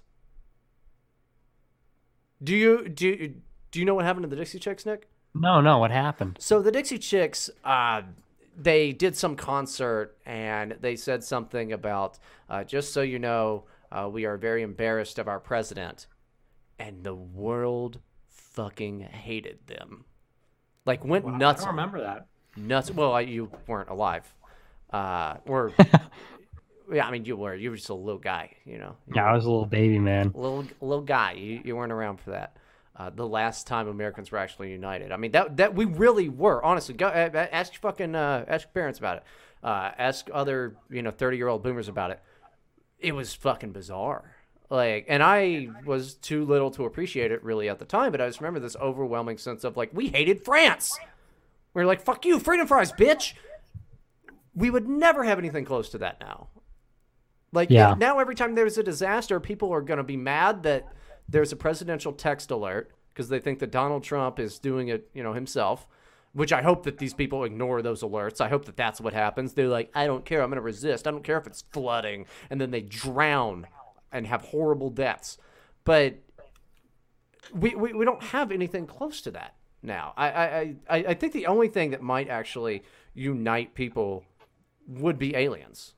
And not like Mexicans or whatever, but like fucking spider-armed invasion aliens. Well, yeah, Sam Huntington wrote a lot about this. When he wrote Who Are We a few years after 9/11, and the whole book is framed as like there is no consensus on what it means to be an American. And like right now, everything's okay because we had 9/11 and now everyone's flying their flags and people love America again. But he said, how long is that going to last? How long is this post-tragedy unity going to last? When it expires, if or when it expires, there's going to be this vacuum of, who are we? Are we white? Are we Anglo-Protestant? Are we just adhering to this American creed? Is it about American culture? Is it some combination? How do we define ourselves? And in the absence of like perpetual attacks on our existence, like military, like kinetic attacks on America, there's no way. And that's why America is going to fall apart in a big way. And I don't know how it's going to break down, if it's going to be regions or race or whatever, but that's a big problem that we don't know what unites us anymore. That's how you become a country, is a sense of having nationhood, not just being a government that administers public services to this particular polity in these arbitrarily defined borders. So to me, that's the big national question right now. And that's why, this identity politics stuff and whatever, that's why that's front and center. Because on what really the right boils down to is we want to define America as something a little bit more concrete, either in ancestry or in culture or in history. And the left says, America basically has no content. America is like a brand. You're in here, you're an American, and increasingly they don't even believe in the creed. They just believe in like you're just on the land and you have your papers together and that's an American. They don't believe in it. It's totally deconstructionist. And that's really what it's about. And if you look, that's basically how people line up in terms of their political ideology. People want to make it about socialism and capitalism or whatever else. It's really more about, well, what do you define as American? And, we'll see how that plays out. But that's the big reason, I think, because that's why it permeates everything, is because it's just this existential and necessary question. And people are going to have strong opinions on it. See, it comes again to me just wanting to delay the inevitable. Like this sounds like a Nick Fuentes problem. He's gonna, outlive me by quite a few years, and I just want to make it to the end, Nick. I'm worried about retirement. I'm like, oh shit, like how am I gonna do this? I guess I better buy crypto and gamble on that one, because you see what happens with people's 401ks as soon as you get one again, and then it's like, you'll be fine. Trump can't be president forever. Ends up being an issue. But you might be able to answer this question for me. I know that very early on in the United States founding and what have you, people didn't really think of themselves as so much Americans as more like, I'm from, New Hampshire or what have you. When did that switch? When did it, really at the identity of it all, because Texans still have I'm a Texan or whatever, and they'll fly the Texas flag right next to. People don't do that shit in Ohio. Most people in Ohio don't even know what the Ohio flag looks like. Yeah, it really started to come together after the Civil War is when, because you're right, for the first, when America was founded as a colony, when the first British settlers came over, they didn't even see themselves as separate from Britain so much, not until a few generations after. And then from the time of the founding until the Civil War, is a lot of regional stuff. It was statehood stuff, as I'm from Massachusetts or I'm from Virginia or whatever. And only until after the Civil War did people really see themselves as part of this national country. And I guess that peaked probably around World War II. And a little bit after, and then it was on the decline ever since, and it broke down along racial lines for the most part. But I guess it's not out of the question that we could come together again at some point, but it's going to come to a head, this question of, well, what's it going to be? In 1965, there was no referendum on changing the definition of America from white or, American culture and the American political system. There's no consensus on what's it going to be. They just made this change. And that's why 50 years later, now we're in crisis, because there's just a lot of friction between the people who thought it was one way and people who thought it was going to be the other way. And they're mutually exclusive. So like we said earlier, either one side's going to win out and just force the other side to submit, or it's going to be not so one-sided. There'll be a prolonged conflict. But there's no getting out of it. People who think that it's just going to we'll just patch it up. That's what I see on the timeline. It just makes me so mad. Like with this Kavanaugh stuff, we're just going to de-escalate and everyone's going to get together. It's going to get worse, not better. Well, I think it'll get worse, not necessarily on this one issue, but it's not even about this for them. It is just the latest thing to get enraged about. Now, the Kavanaugh stuff isn't over, but, as far as the protesters and stuff, that Soros money, and God bless our president at this point for just being yeah, fuck it. These are paid protesters. Everybody knows it. Everybody knows it. The right and the left knows it, but the left is going to be oh, I didn't get paid. And it's oh, you're a sucker and you're dumb. You took off work at fucking your shitty coffee shop. You should, be more well-connected, pal. Mike Cannon is the guy that I look to for that. Because Mike Cannon's a great guy. Do you know Mike Cannon? No. Oh, you would love Mike Cannon. He's a great guy. He just happens to be a diehard communist. But he's a good guy, and he likes to talk to right-wing people. He's a reasonable guy. We'll get you introduced. He's a really good dude. But he was oh, where's my Soros money? And it's well, you're just fucking dumb and useless, and you will do shit for free. They want to turn it into the same, where's my money from Russia? Again, the left camp meme, and it's just pathetic to watch them actually try to be funny. Because that's a 2.5-year-old little meme. Where's my rubles or whatever? I just don't know what they're going to be mad about next, I guess is the thing. But it really doesn't matter. I just don't see it stopping, but I don't see there being I see the right kind of giving up before the left does. I know that's kind of depressing, but it isn't a movie, and good guys don't always win, and it's downright biblical that everything goes to shit. So I don't know. But I definitely do see, because like who could really imagine Trump? Like, let's say Trump wins a second term. Where do we go from there?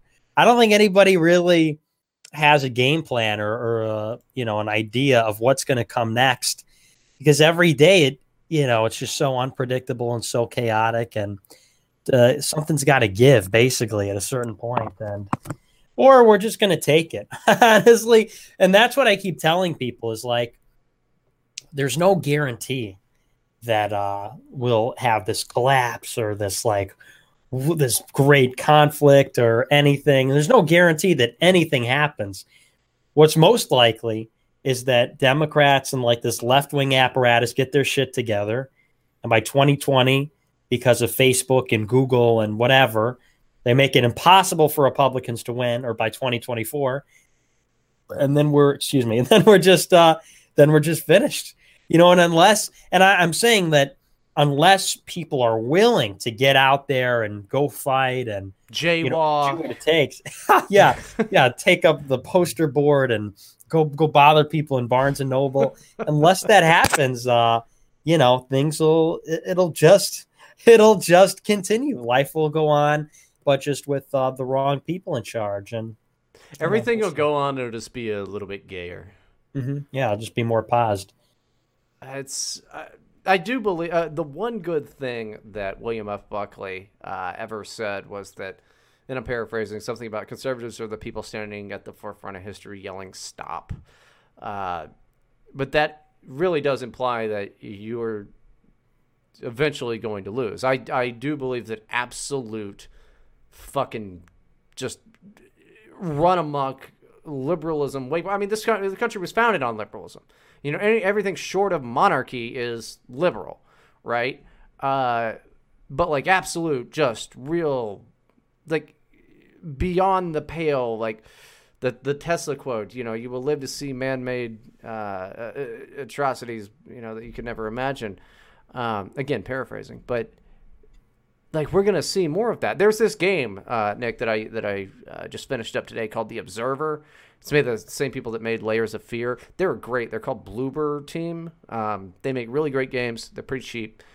And it had something. It's a futuristic thing about like body modification and stuff. It's a horror game. It's really good. But there was like a candidate for a thing you find on a computer, and he talks about, because the year is 2084, and he says, nearly 100 years ago, transgenderism was considered, bad and what have you. And he's talking about, literally, in the thing he's talking about, if his son were to come to him and say that he wants tentacles to grow out of his face. So I'm not sure, if the transgenders got mad about that. But like, to me, if you want to turn your pee-pee into a hoo-ha, you might as well have tentacles growing out of your face. And it might cover up the fact that you still have a guy's jaw, all right? So you got to get a lot of work done. And even Blair White, the one who's had the most work done, he doesn't pass. He doesn't pass. You don't think Blair White passes? No, there's no Adam's apple removal company. Not yet. When they start doing that, and then the hands. He has very feminine hands. So do I, though. But like, he's got to shave those things. You get a little knuckle hair. You're a guy. It's the thing. Yeah. Like, what do you think Blair White looks like, even with the hormones? I'm sorry. What do you think Blair looks like? He gets a little chin hair still. He's got to get a little chin hair. Got a little pluck a few of them out, dude. None of them pass to me. I'm able to basically tell, and it's just freakish. I don't know how people, because I get people being on board with, left-wing stuff, generally speaking, the tax cuts helped the rich, and maybe the Russians were involved in the 2016 election, and immigrants are fine. I get being for all that. I think it's dumb, but that's reasonable. Now, I don't get how a regular white guy, older guy, could go to a rally and stand next to an obvious man in a wig and lipstick, talking like this and saying that the woman. I really struggle because I see who's that girl who was like the T girl. He was like a soldier, and he's the one who's in that picture where it's like over time his profile on Twitter went from like he was a guy to like he was gender. Oh. What's that thing's name? Who the fuck are you talking about? God damn it. I know. Yeah, I know his thing. Well, he's a guy. He was just in the news rather recently because he got kicked out of a restaurant and was crying. Yeah. No, that guy wants to just fucking rape women. That's what he wants to do. A lot of these people, dude, that's all they want to do is just like rape women. That's why I hate feminists, but I can make an alignment with the TERFs, the trans exclusive radical feminists. I can make an alignment with them. They can be like, I hate men, and be like, don't worry, I hate women too. And they're like, I hate trannies. And I go, yup, that's why we should go, what the fuck is going on over there? I'll deal with your dumbass later, and guess what? I'm stronger than you. All right? So don't come into any keggers with me. Yeah. Well, I mean, because I look at that tranny with Charles Clymer. Sorry, somebody just said it. Yeah. Charles Clymer. Yeah, that's it. And I look at him. I saw him at the Kavanaugh protest or whatever. He's got these freakish. I mean, he just literally looks like a guy who painted his fingernails and is wearing a wig, like grew his hair out and wearing lipstick. And there's like normal people all around him protesting. And I think like that's how you know we're on the right side, because we don't have to stand next to freaks like that and pretend like, yeah, that's totally normal. That's not upsetting or off-putting or, freakish. That's just, hello, ma'am. Hello, miss. You're fine lass. We don't have to do that because we're not retarded, crazy people. And so to me, that's when it starts to fall apart. And generally that Buckley quote about history speaks to us because, like, when we think about ideology and we think about what's going on, it really matters how we view history in terms of if history is defined by progress, or if history is defined by cycles, or if history is defined, but you know what I mean? And so to say like, and I hear this conversation a lot, that conservatives always lose because to try and hold back the tide of technological or social progress and to try and keep things the way they are is a losing battle because things are always changing.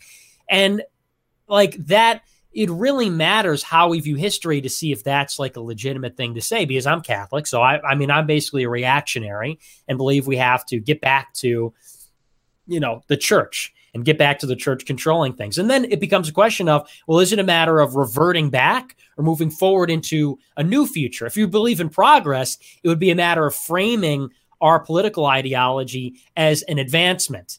For people that believe that history is working towards a certain goal, directed towards something, and should always be increasing in a linear way, then we have to portray it as the inexorable march towards a Catholic country. If you believe in cycles, it's different. Like Evola, who believed in that we were in the Dark Age. We have to accelerate the end of the Dark Age and then get to the next part. And if that's the case, then we have to look at it as, well, the Catholic part, this more conservative orientation, is just like the spring stage of our civilization, and we're in the autumn. And so the study of history really becomes pertinent when we look at where we are, and so to me, that's why that Buckley quote is consequential. And it does matter, like is it linear? Is it cyclical? Is it progress? Is it, and then how do you frame it? That's really an important question these days. Normally at this point in the show, we're talking about like poop or tits. No, I guess that's an interesting way to look at it. I don't believe that there's anything that is. There's no socially conservative cyberpunk futures. Right. That'd be a hell of a tabletop game to run. A Handmaiden's Tale, except it's like augmented Go-Go Gadget titties. Like that'd be. That'd be something, man. But like, I don't see things going that way, because what we've seen, even with, I think that the internet totally advanced social liberalism or social neoliberalism or whatever you want to call it. Just general fucking debauchery and faggotry and just like strange shit. Nobody before the internet, spare like very small clubs, thought of wearing mascot uniforms and fucking each other, Nick. Like, that's that to nobody. Like, there was not a town where more than one person did that. Now, granted, I'm sure there were some, neighboring towns, and there was like, I'm the college mascot for this, and I'm the college mascot for that, and then they were like, hey, let's suck each other's dicks, and it was like, Todd and Greg are fucking weird, but nobody knew about it, and then now there's like whole fucking things on it. Like that's a thing. It's called furry, and it's a thing, and there's furrydom, and there's right-leaning furrydoms and left-leaning furrydoms and all of these things, and Nazi furries and communist furries and all that. If it wasn't for this fucking horrible internet, I'm only grateful because I get to LARP as a radio host, twice a week for a few hours. That's the only good thing that's ever come out of the internet. Like, Adam Waffle would not exist. Charlottesville would not have happened. These things happened before, but it was like some crazy guy named George Lincoln Rockwell running around the country just doing strange shit. But people had to read books and stuff, and like that was the thing. Nobody was dressing up as mascots and fucking each other. They were doing weird stuff, don't get me wrong. They were doing really weird shit. But they had to think of it on their own. And now some asshole has some idea, and he's like, you know what? Corned beef versus salami, which one is better to stick your dick in? And then you've got multiple people doing it. Yeah. Well, and do that's... you remember when that black guy fucked that McChicken and it was all over Twitter? Yeah, I do remember What the fuck? That was awesome. It was really funny. I was surprised it was I heard about it. I was surprised it was a black guy. I thought, okay, a white guy did this. No, it was a brother. It was a brother. He did it. Internalized anti-white hatred. I guess I just assumed it'd be a white guy. And I think everybody did. And then they saw that going on. I mean, that never would have happened. That never would have fucking happened. The internet has really fucked us. Fuck the Industrial Revolution.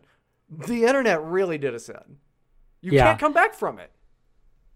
Well, and that's really what it comes down to, is if you believe in the cycles, then you believe that the internet has introduced so much entropy that the system will collapse and we'll have a new beginning. If you believe in progress, you think that we have this destiny that is either, like cyberpunk hell or it's cyberpunk utopia. Either it's this dystopia where it's like literally technological slavery. Dude, literally no cyberpunk scenarios are good.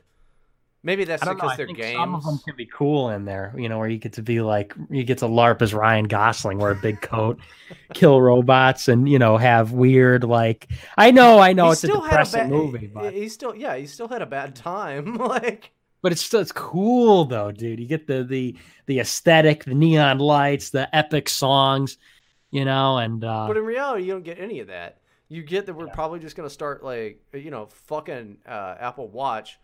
And fuck Google Glass. We're just going to start replacing our wrists with things and our eyes with stuff. And it's like, everybody will be fine with that. No, it's not good. Body augmentation is right around the corner. Transhumanism, I believe, is the next step in what's happening if everything doesn't collapse. You think? Oh, yeah, dude, absolutely. I think the next stage in human evolution, and this is not against God. I do believe in God. I think the next step in human evolution is putting ourselves into AI and what have you. I don't know. I mean, I used to be very afraid of AI. You should be. And then I thought, but I'm not though. I'm not. The whole AI scaremongering is based on the idea that yeah, we're just going to figure out how the human brain works, and computers will just keep getting faster and better. And I think there are limiting principles that will make that so it won't happen. Where people say we will just we'll get to the point where a computer will be more sophisticated than the human brain. And once that happens, it'll keep teaching itself and get infinitely smarter. I feel like there's a lot of systemic flaws in that reasoning. Okay. In terms, for example, the computer chip. I was reading something that said Intel is no longer, where there used to be this ironclad law that you're supposed to get half the size of a computer chip every 2 years or something like that. Right. We can't make anything any smaller, but we can make it faster. That's kind of where we're at right now. Yeah, and they said basically like they're not trying to make it smaller anymore, but that just goes to show that this idea before that, well, every 2 years this happens with pretty strong reliability. We can say that we can project trends based on that, and there's an example where it didn't happen. And so when people start talking about this exponential growth that's going to happen, I think they're at the very least, because I don't know enough about it. At the very least, I'll say there's a lot of assumptions about where we're going to be in the future that I don't know are totally accurate, and they may be, but I'm saying that when people say, oh well, it's totally a foregone conclusion, it's like there'd be a lot of good that would be done. Like if we figured out AI, think about all the problems that there are, that like we could just fix everything if we had AI. We could fix that one. yeah but I mean, like, people are like they could kill us, but also every problem we could fix. So, well, what do you mean every problem we could fix? Because like this, I mean, now I'm just thinking of this dystopian hell where we have like a robotic overclass, and we just like everything works out fine at first. We're like, oh, this is great. We don't have to do anything, and then it goes terrible. I'm sure there's been movies or mangas or something done about this, but like, oh, we just let the robots do everything, and then then our rulers, and they're like, yeah, it was good back in the day, and 2245, like. Well, I mean, like every problem that you have, if we had a godlike AI, they could either answer your question or they could fix the problem. Like that's Guardians Guide to the Galaxy, though, man. Guardians Galaxy. Guardians Guide to the Galaxy. Yeah, no, that's a hell of a fucking mashup. Please, somebody, Hitchhiker's Guide to the Galaxy. Yeah, somebody please make Guardians Guide to the Galaxy. That'll be good. But yeah, I know what you mean, but if that doesn't happen, then it'll be good. But I'm not too worried about it. I'm more worried about like Elon Musk is worried about it, dude. Like Elon Musk is worried about it. And you said you don't know enough about the stuff. I don't either. I do trust Elon, and he's worried about it. He's not able to do anything about it though. He's slonking weed on Joe Rogan. He's got to get it together. It's true. It's true. He used to sponsor this show for a little while. And then the SEC got into him. Then couldn't happen anymore. Yeah, I don't know. I'm more afraid of like what happens if we don't get off this planet and everybody, just burns out. I'm really more scared about the bigger like existential question of like what eternity. Doesn't that scare you? Yes. Like what eternity means and where you're going to be there and what's that going to be like? You're just there forever.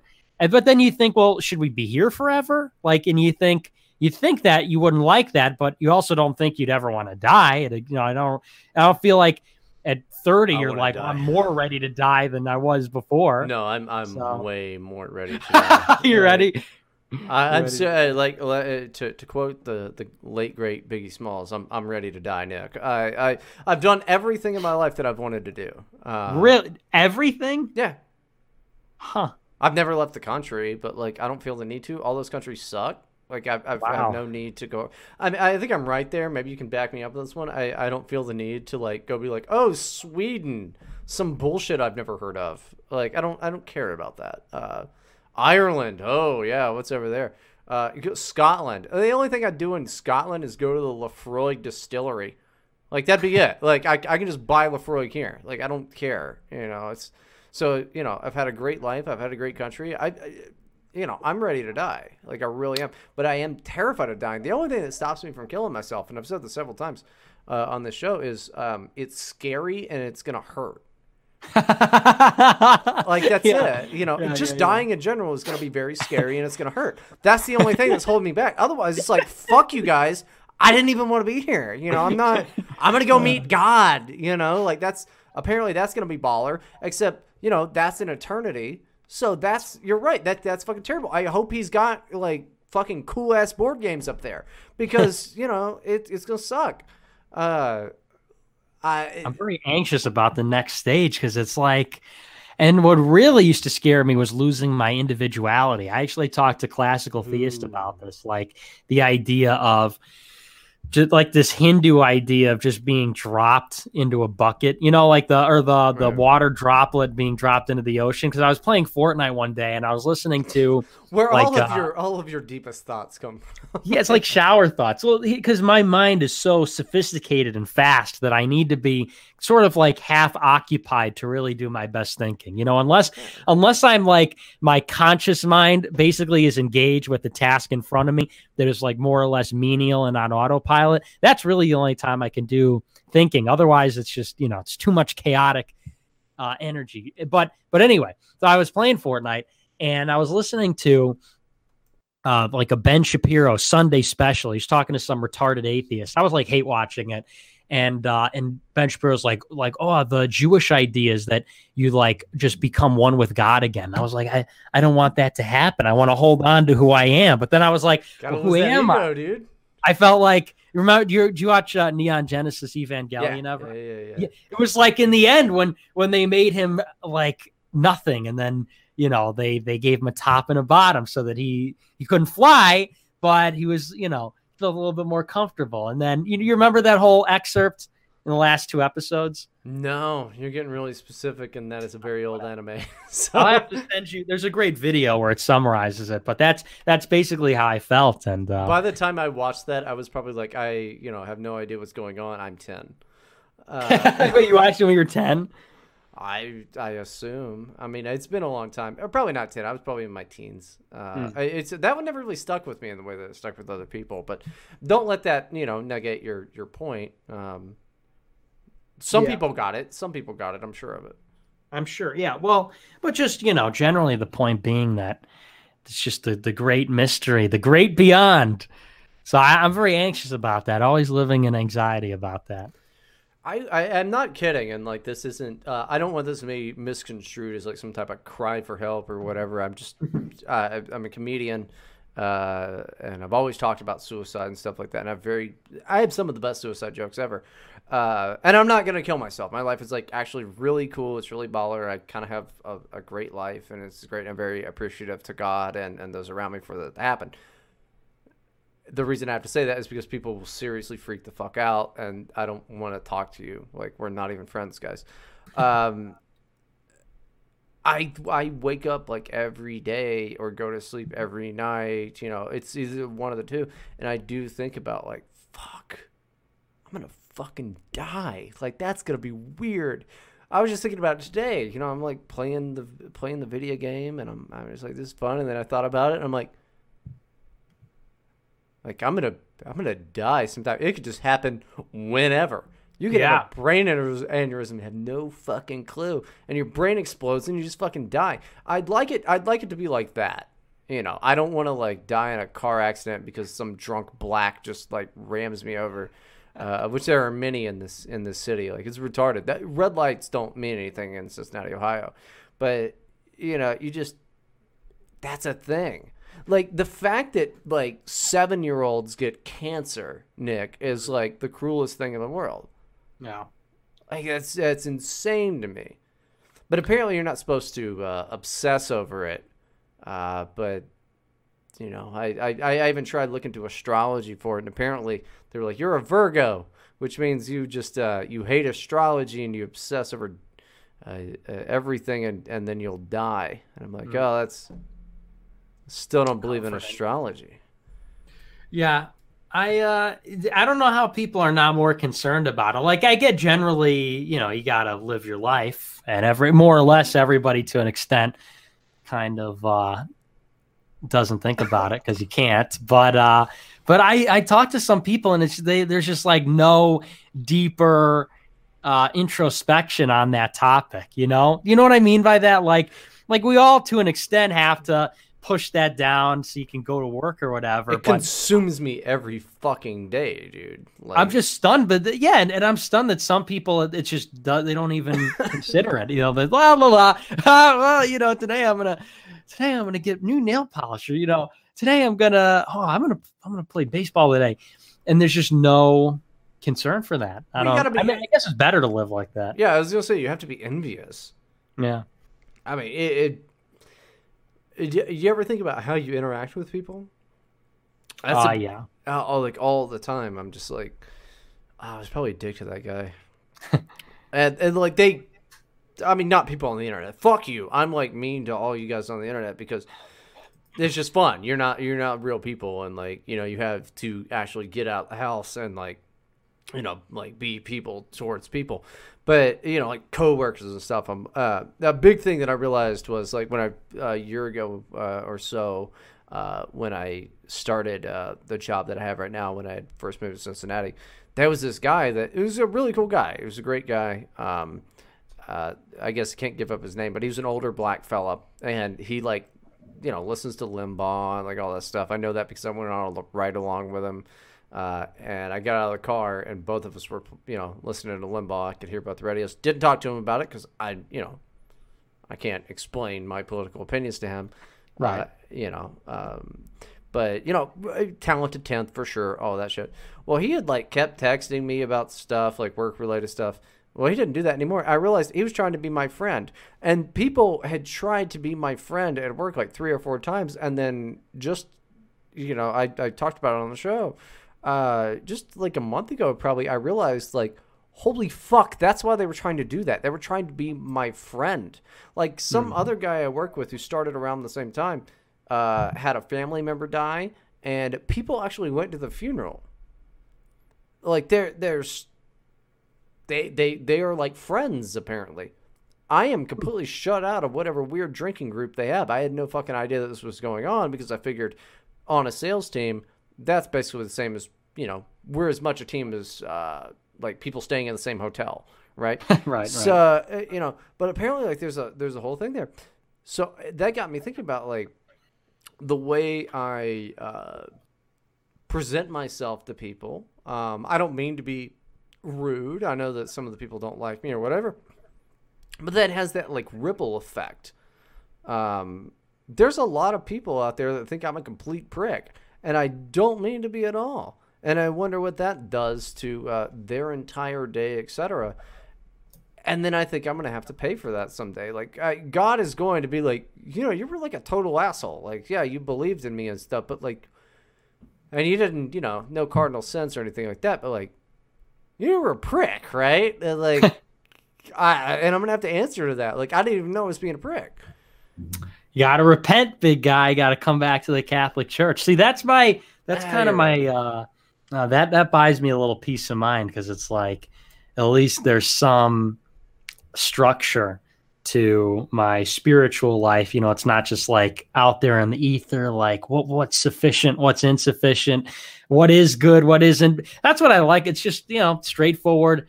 These are the rules. If you don't even buy if the 10 commandments aren't specific enough, here's the catechism. There's another 10,000 rules for you. You know, you're good. Who said the 10 commandments aren't specific enough? I think they're pretty. I'm saying if you think that's not specific enough, that's I'm saying it adds structure. It adds more structure. So even if you're like, oh, I don't know, is this bad or that bad?